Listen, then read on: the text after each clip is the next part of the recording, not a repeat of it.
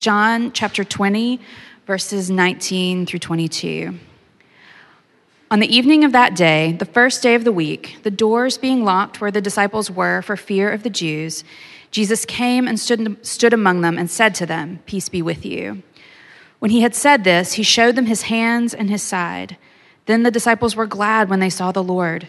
Jesus said to them again, "Peace be with you. As the Father has sent me, even so I am sending you." And when he had said this, he breathed on them and said to them, "Receive the Holy Spirit." This is the word of the Lord. Please be seated. Hi. Thank you, Jeff.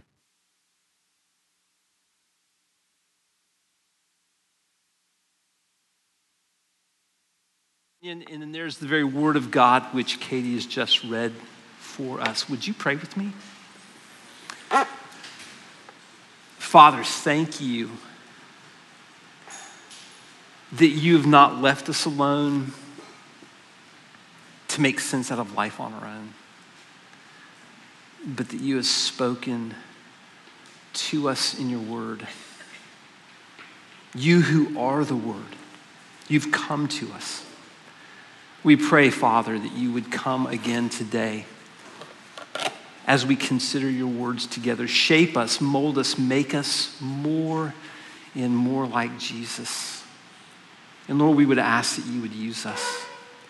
Use us to be salt and light in East Nashville, to be a blessing to those around us in East Nashville, to be a light that draws people to you. We pray these things in Christ's name, amen. Well, good morning. My name is Jeff Wilkins, and I'm one of the pastors here at City Church, along with Mitchell Carter. I'm going to do something that I don't think we ever do, which is I'm going to identify a visitor. But I look over here, and I see my brother, Morris Tipton. Pastor Morris Tipton is pastor of First Baptist, East Nashville. And Aaron and Eric and I have had the privilege of breaking bread numerous times with Pastor Tipton to dream about the future of joint ministries.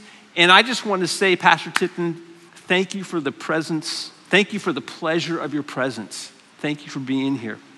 With that said, we're starting a new sermon series this morning. I have entitled this new sermon series, "A Light to the Nations."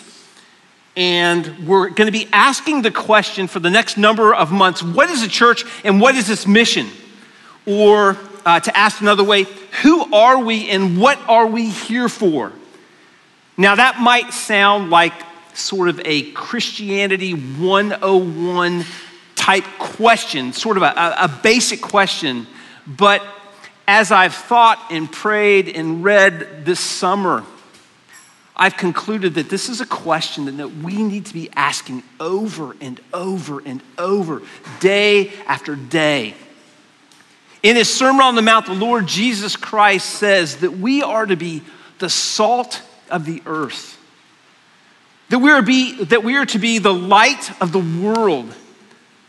But instead, in the words of Scott Sauls, who's pastor of Christ Presbyterian in Brentwood, in the eyes of the watching world, our lives are often perceived as being more lackluster than compelling, more contentious than kind, more self-centered than servant-like, more fickle than faithful, more materialistic than generous, more proud than humble.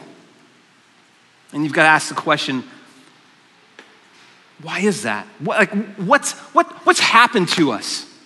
Scott suggests that instead of shining as a light to our culture, we've become products of our culture. And the world does not thirst for a religious imitation of itself. How did this happen? How did we get this way? Well, the answer to that question is long and complicated, but one thing we can say for sure, and that is this, that we have drunk the Kool-Aid of our culture. What do I mean? In order to understand our world and our and to make sense of our lives and to find our place and our purpose in it, we all depend upon a story and we all depend upon images to answer the big questions of life, like why, or like who am I? Where am I? What's wrong with me in the world, and what's the solution? And here's the thing, our culture offers a myriad of answers to these questions. To the question, who am I and where am I? Our one answer our culture gives is, you are an individual, and you live in a world of individuals that will be a better place as individuals fully embrace and live out their individual freedom. What's wrong with the world? What's wrong with me? Well, there's actually nothing wrong with you, except that you are living within constraints. The restrictive and repressive boundaries that others have placed upon you. What's the solution? It's to embrace that life's highest good is your individual freedom, your happiness, self-definition, and self-expression. That any traditions, religions, received wisdom, regulations, or social ties that restrict you must be rejected, deconstructed, or destroyed. That any form of external authority must be rejected. And the desires of your heart are to be pursued and praised. Another way our culture answers the question, who am I, is to say that you and I, we are consumers who live in a world that is meant to meet our needs and our desires. What's wrong? Well, your needs and desires are going unmet, and therefore you are unsatisfied. What's the solution? I need stuff. I need experiences, or I need relationships, or I need love. I am an empty tank that will only be satisfied when it is filled up by something or someone else. Now, why do I tell you this? Well, it's because those narratives, those images are the air we breathe. They are the water we swim in. But the problem isn't those stories or those images per se. The problem is that our sinful, idolatrous hearts are drawn to them like moths to a flame. And unless we are incredibly mindful of that fact, we will end up looking at ourselves and looking at the world and looking at the Bible through world-colored glasses. We will adopt them as our answers to life's biggest questions, and we will smuggle them into the church. We will try to do a foundations mashup. Beloved, this is exactly what Lesslie Newbigin says has happened.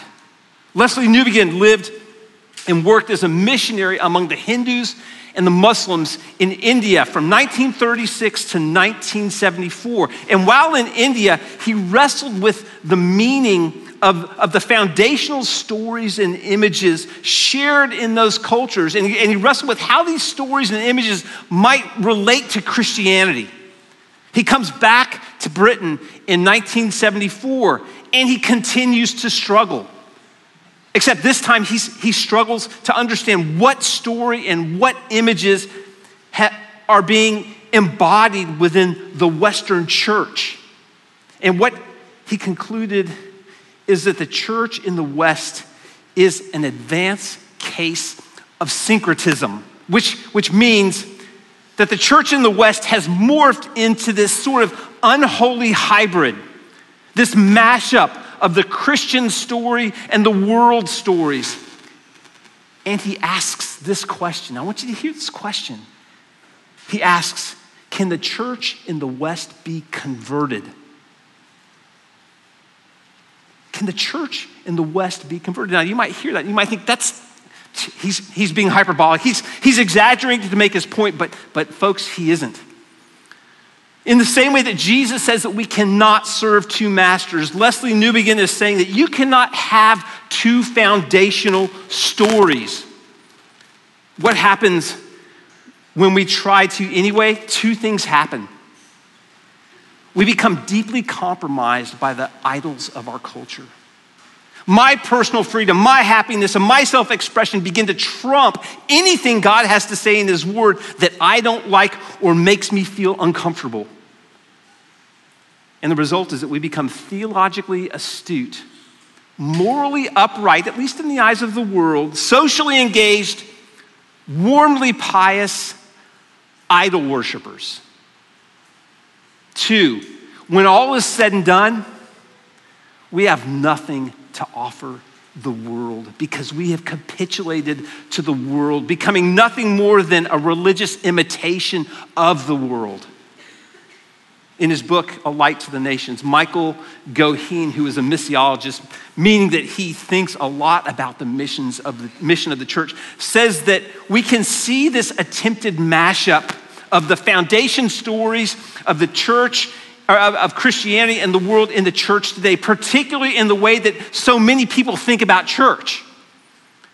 He writes, some people think that the church is supposed to be like a motivational seminar, giving people tips on how to better their lives, or to be better parents, or to have better marriages, or to live and love their singleness. Or the church is supposed to be a mall or food court, providing people with options and programs to meet their religious needs and their not so religious needs. Or the church is supposed to be like a community center, helping people fill up their social calendars with people who share the same hobbies or who are in the same stage of life. Or the church is supposed to be like a theater, a place where people are invited to sit back and passively enjoy various kinds of entertainment. Where the church is supposed to be like a socially oriented nonprofit, providing people with opportunities to serve others, to serve the needy and the poor, when and only when their calendar is open and they don't have anything else planned for Saturday morning. Now, hear me, please. The church has to be a place of teaching. And the church should be a place, and it should be a people who care deeply for the needs of others, for the poor and for the needy. The church should be a place that has as one of its goals to help people connect one to another in deep, rich fellowship. And the church should be a place that equips people to integrate their faith and their everyday lives and their everyday relationships. But what Goheen is concerned about is what happens when the idols of individualism and consumerism make their way into the church. What happens? The church loses what makes it different and distinct. Again, to quote Scott Sauls, we become a people who deny our neighbor, take up our comforts, and follow our dreams. Beloved, according to Jesus in the Sermon on the Mount, Christians can only be light to the nations when they stand out as different from the nations. Christ's calling to you and his calling to me isn't to pursue self-fulfillment, but self-denial. Jesus said to his disciples, and he says to us, deny yourself, take up your crosses, and follow me. That's how we will be a light to the nations. Now, you might be wondering, what does any of this have to do with John 20? Well, the words that Jesus speaks to his disciples paint for us a different picture. They tell a different story, the true story of the whole world, and they give us an entirely different mission. So I want us to think about that for just a few minutes. I want to begin by giving you some context. It's the night of the resurrection. This summer, you guys have been looking at John 14 through 17, the teaching and the prayer that Jesus prayed on the night that he was betrayed. This is just the end of that week, or actually the beginning of next week. It's Sunday night. Earlier that day, Mary Magdalene has encountered the resurrected Christ for the very first time. And she's super excited, and she runs and she tells the disciples, and they don't know what to do with what she said. But what we do know is that they are full of fear, because John tells us in this passage that they've locked the door because they are afraid for their lives. And then the resurrected Christ appears. What does he say? Twice he says, "Peace be with you." It's not just a greeting, it's shalom. Shalom be with you. And then he says this, "As the Father has sent me, even so am I sending you." Think about those words. As the Father sent me, even so am I sending you. What's Jesus saying? He's saying to them, and he's saying to us by extension, my mission is your mission. But here's the thing.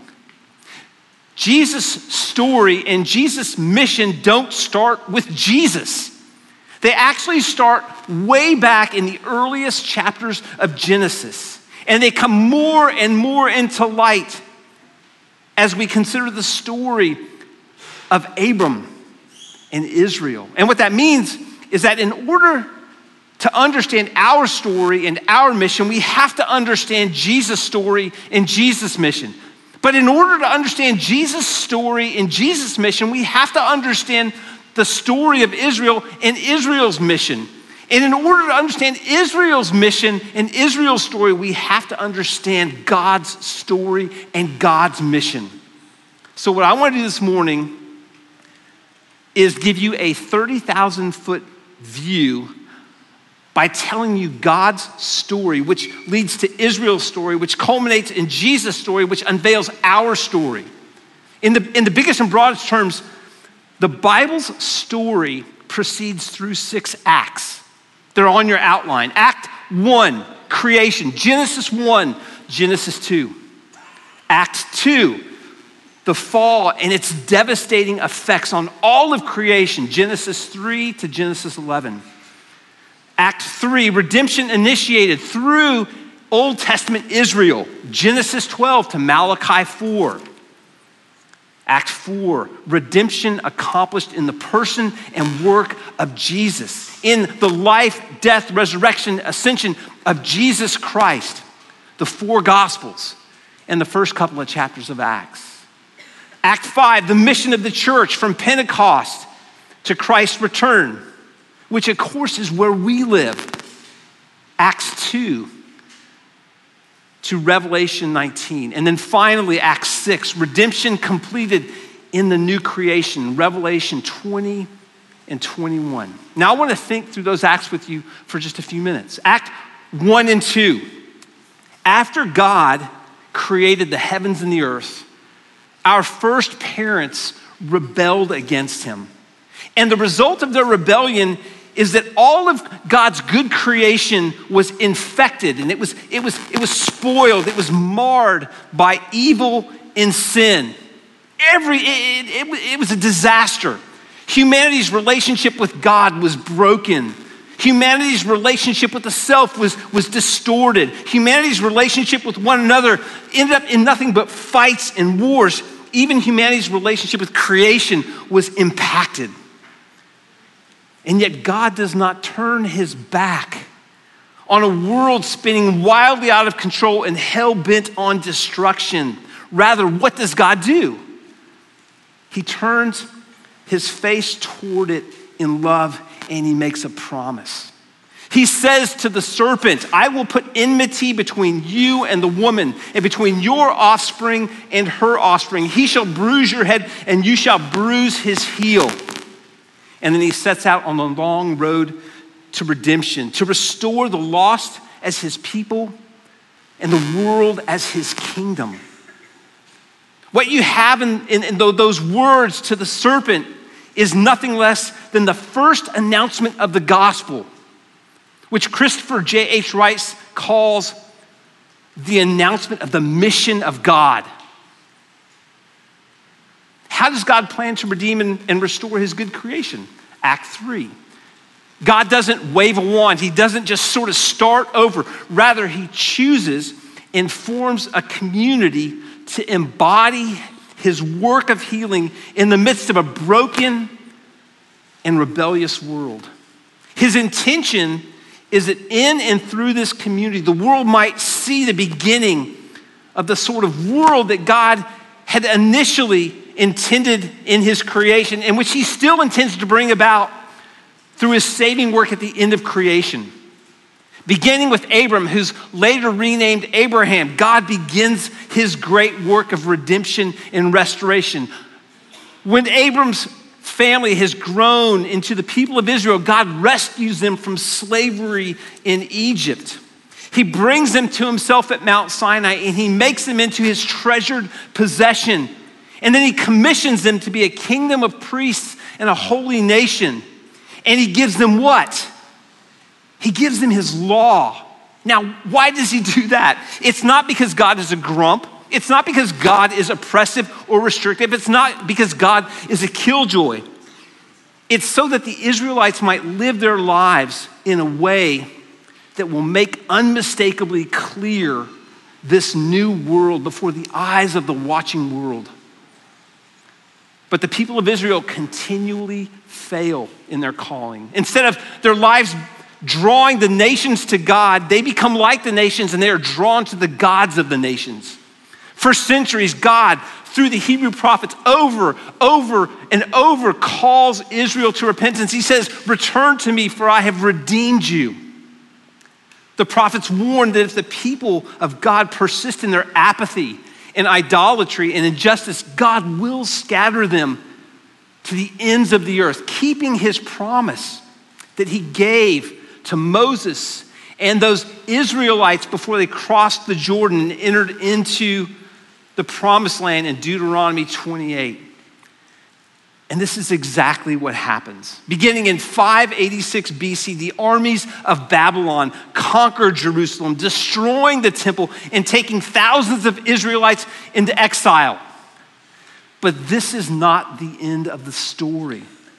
At the same time that the prophets are warning the people of God about the judgment of God, they are also declaring that one day, God, acting in love, wrath, and power, through his anointed Messiah and by his Spirit, will gather the scattered sheep of Israel, deal with their sin, renew them, transform their hearts, and form them into a new society of the redeemed. And then we come to Act 4. Jesus steps onto the stage. When Jesus arrives, he takes on himself Israel's missionary identity and calling. It's interesting that if you look closely at Jesus' life, it parallels in many ways the story of the Israelites, except where Israel failed, Jesus is faithful. Jesus begins this ministry by announcing the time is fulfilled, the kingdom of God is at hand. Repent and believe the gospel, which is the climax of the long story of God's redemptive work anticipated by the Israelites for millennia. Jesus embodies God's purposes for humanity. He's what you and I should look like. And the power of God to renew the entire creation is present in Jesus himself. And it's clearly seen in his deeds and particularly in his miracles.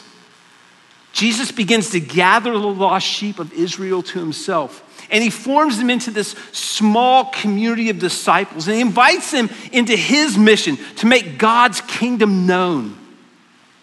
But instead of receiving him as their long-awaited Messiah, the Jews of Jesus' day reject him. The religious leaders hand Jesus over to their Roman occupiers who humiliate, torture, and kill Jesus by the cruelest means imaginable.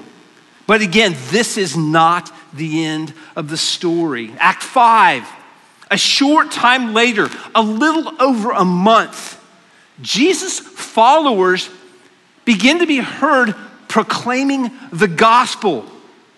That in his death and resurrection, Jesus has done what God promised to Adam and Eve.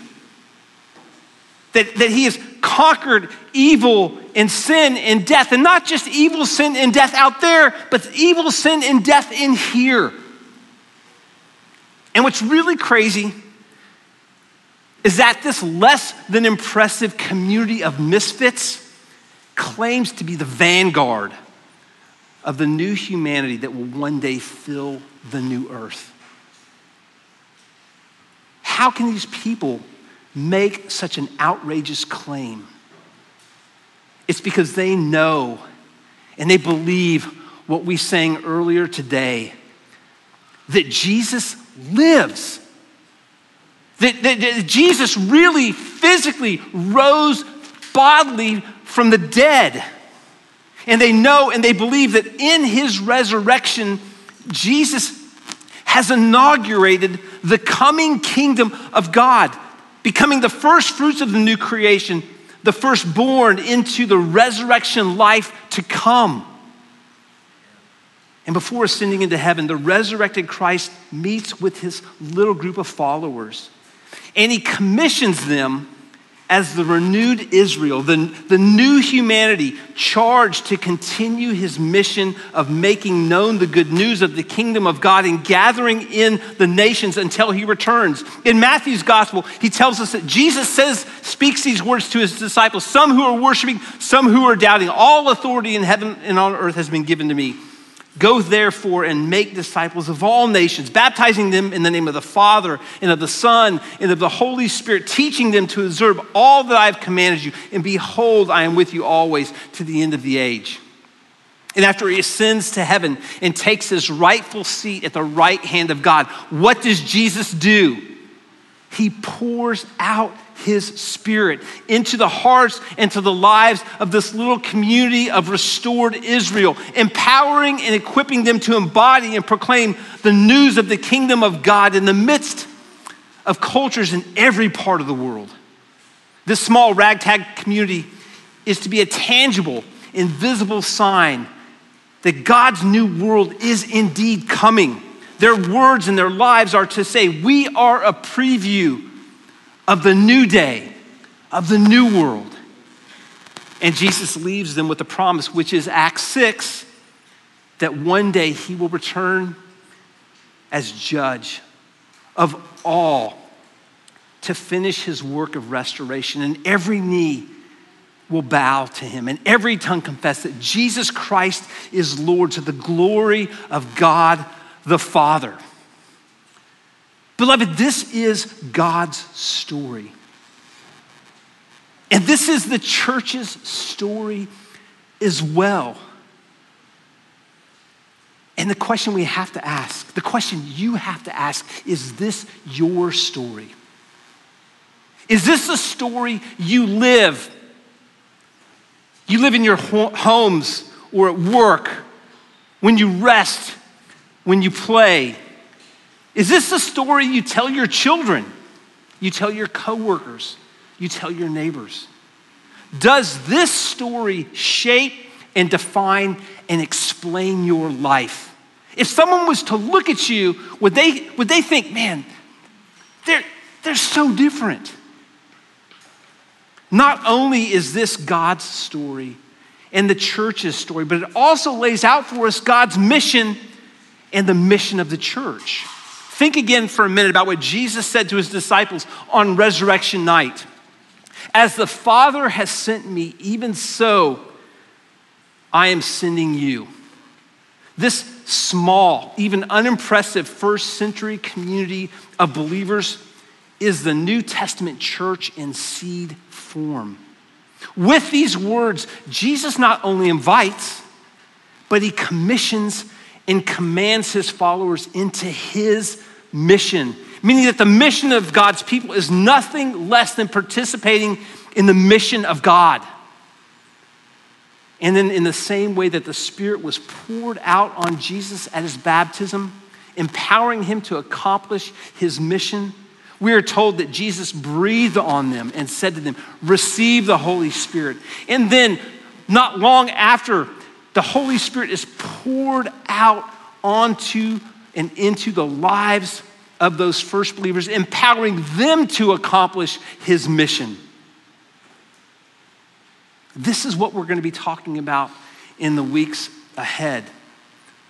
But let's ask one question before we end, and that's this. What does living our mission look like? Suffice it to say that our mission involves living in and living out God's story of redeeming and transforming grace in Jesus Christ in the sight of the nations. It's to be a light to the nations. In other words, God's church is to be a display people, a people on display. They're to be a distinctive kind of people, a counterculture among the nations. Our mission is to manifest the glory of our great, glorious, and gracious God before the nations of the world, to be a spotlight that points to God in the midst of the nations. Is that who we are? Is that what we're like? Is that what our neighbors conclude when they look at us? So where do we go from here? For today, I want to leave you with an assignment. I don't normally give homework, but I'm going to give homework. I want you to think about 3 questions. Sometime today, take some time. Sit down and think about these questions. What do you think is the mission of the church? First, yes, start there. What do I think is the mission of the church? And then I want you to consider the following 2 questions. How has your understanding of the mission of the church been shaped by the stories of our culture? And how does your understanding of the mission of the church need to be reshaped by God's story? And then I want you to talk to God about what you discover. Confess where you discover that you've absorbed the stories and the images and the values and the goals of the world. You're not going to surprise him. He already knows. And then praise the Lord that in spite of what he knows about you, he loves you and he has forgiven you and he has poured his Spirit in you, not just to work through you, but to work in you, to transform you, to make you more and more like Jesus. And next, ask him for faith and for the strength to be faithful to his calling in your life. And then come back next week and join us as we dive more deeply into the story of God. And finally, remember this. And I would encourage you even to memorize this and meditate upon this week. It's the last line of the call to worship that Mitchell read to us this morning. That in him, in God, is the fountain of life. In his light do we see light. Would you pray with me? Father, thank you for your word. Thank you for your story. Thank you that you've invited us, even commanded us to join you, to participate in your mission. Lord, thank you for this privilege of being called to be salt and light. We confess to you that we fail miserably at this calling.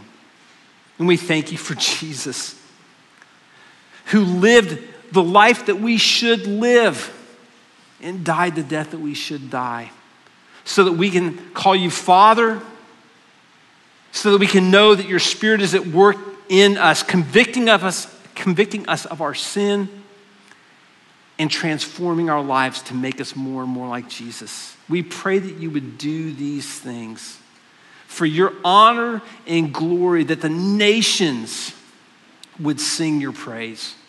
We pray all this in Christ's name. Amen.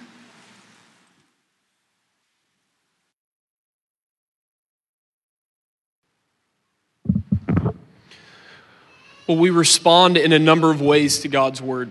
And one of the ways that we respond here is by confessing our faith, confessing what we know to be true. And this morning, our confession of faith is a confession of the story that shapes the world, of God's story. This is the Apostles' Creed, and it begins with the creation of the world and continues on the redemption that God accomplishes from sin, and ends where Jeff just said that it ends with the resurrection of the body and the life everlasting that is found only in God. So would you this morning confess what we know to be true together? Church, what do you believe? I believe in God the Father Almighty, maker of heaven and earth, and in Jesus Christ, his only Son, our Lord, who was conceived by the Holy Spirit and born of the Virgin Mary. He suffered under Pontius Pilate, was crucified, died, and was buried. He descended into hell. The third day he rose again from the dead. He ascended into heaven and sits on the right hand of God the Father Almighty. From there he shall come to judge the living and the dead. I believe in the Holy Spirit, the holy Catholic Church, the communion of saints, the forgiveness of sins, the resurrection of the body, and the life everlasting. Amen. Would you all pray with me now?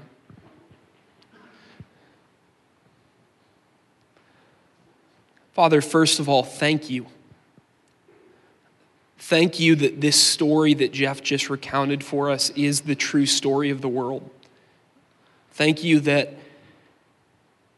even though we were lost in sin, you didn't leave us there, that you pursued us, that, Father, your love for us was so great, even in our sin, that you sent Jesus to accomplish salvation for us, to accomplish our redemption, and to bring us back to you. Jesus, thank you that you were obedient to the point of death, even death on a cross.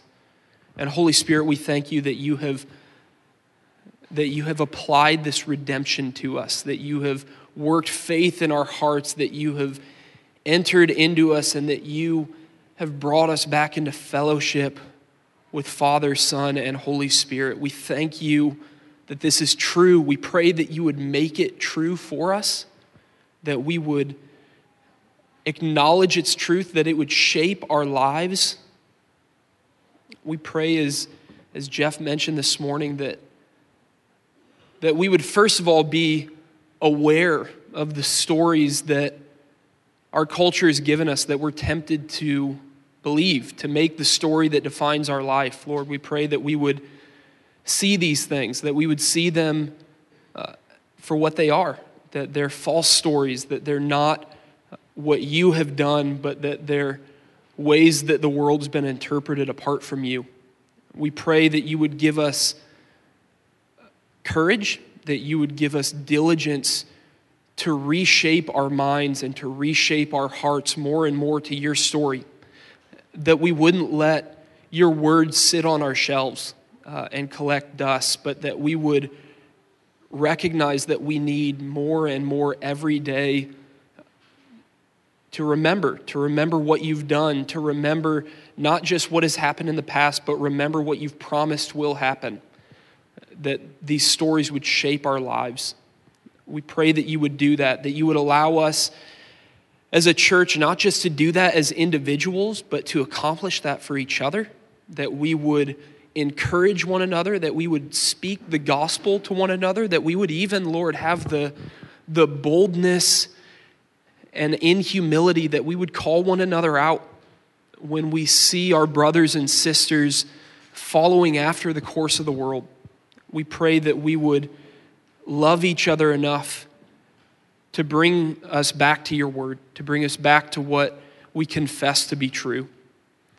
We pray that we would do all these things not just so that we would be right, but that so we would draw the world to you, that the world would look and see the fellowship that we have with one another and the fellowship that we have with you, and that they would be drawn into your story, that they would have faith in Jesus, that they would see the beauty of what you have done for us. And we pray now as Jesus, as you've taught us to pray, our Father in heaven, hallowed be your name. Your kingdom come, your will be done on earth as it is in heaven. Give us this day our daily bread, and forgive us our debts as we also have forgiven our debtors. And lead us not into temptation, but deliver us from evil. For yours is the kingdom and the power and the glory forever. Amen.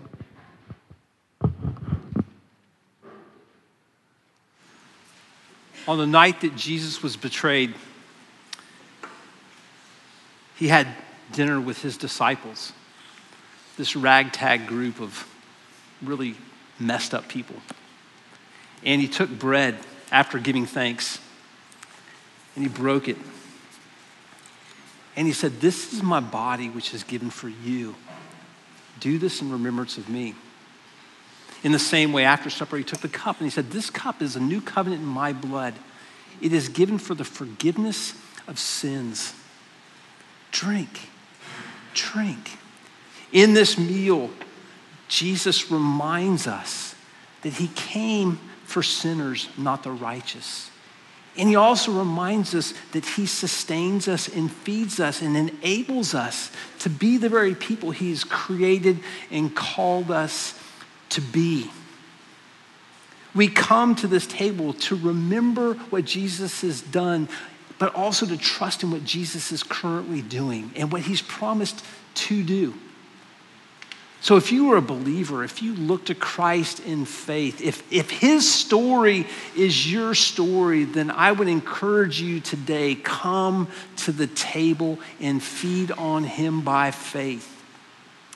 If his story is not your story, if you're just here sort of checking things out, then I would encourage you not to come to the table, but instead take some time and just pray, Lord, if this is really true, would you begin to persuade me?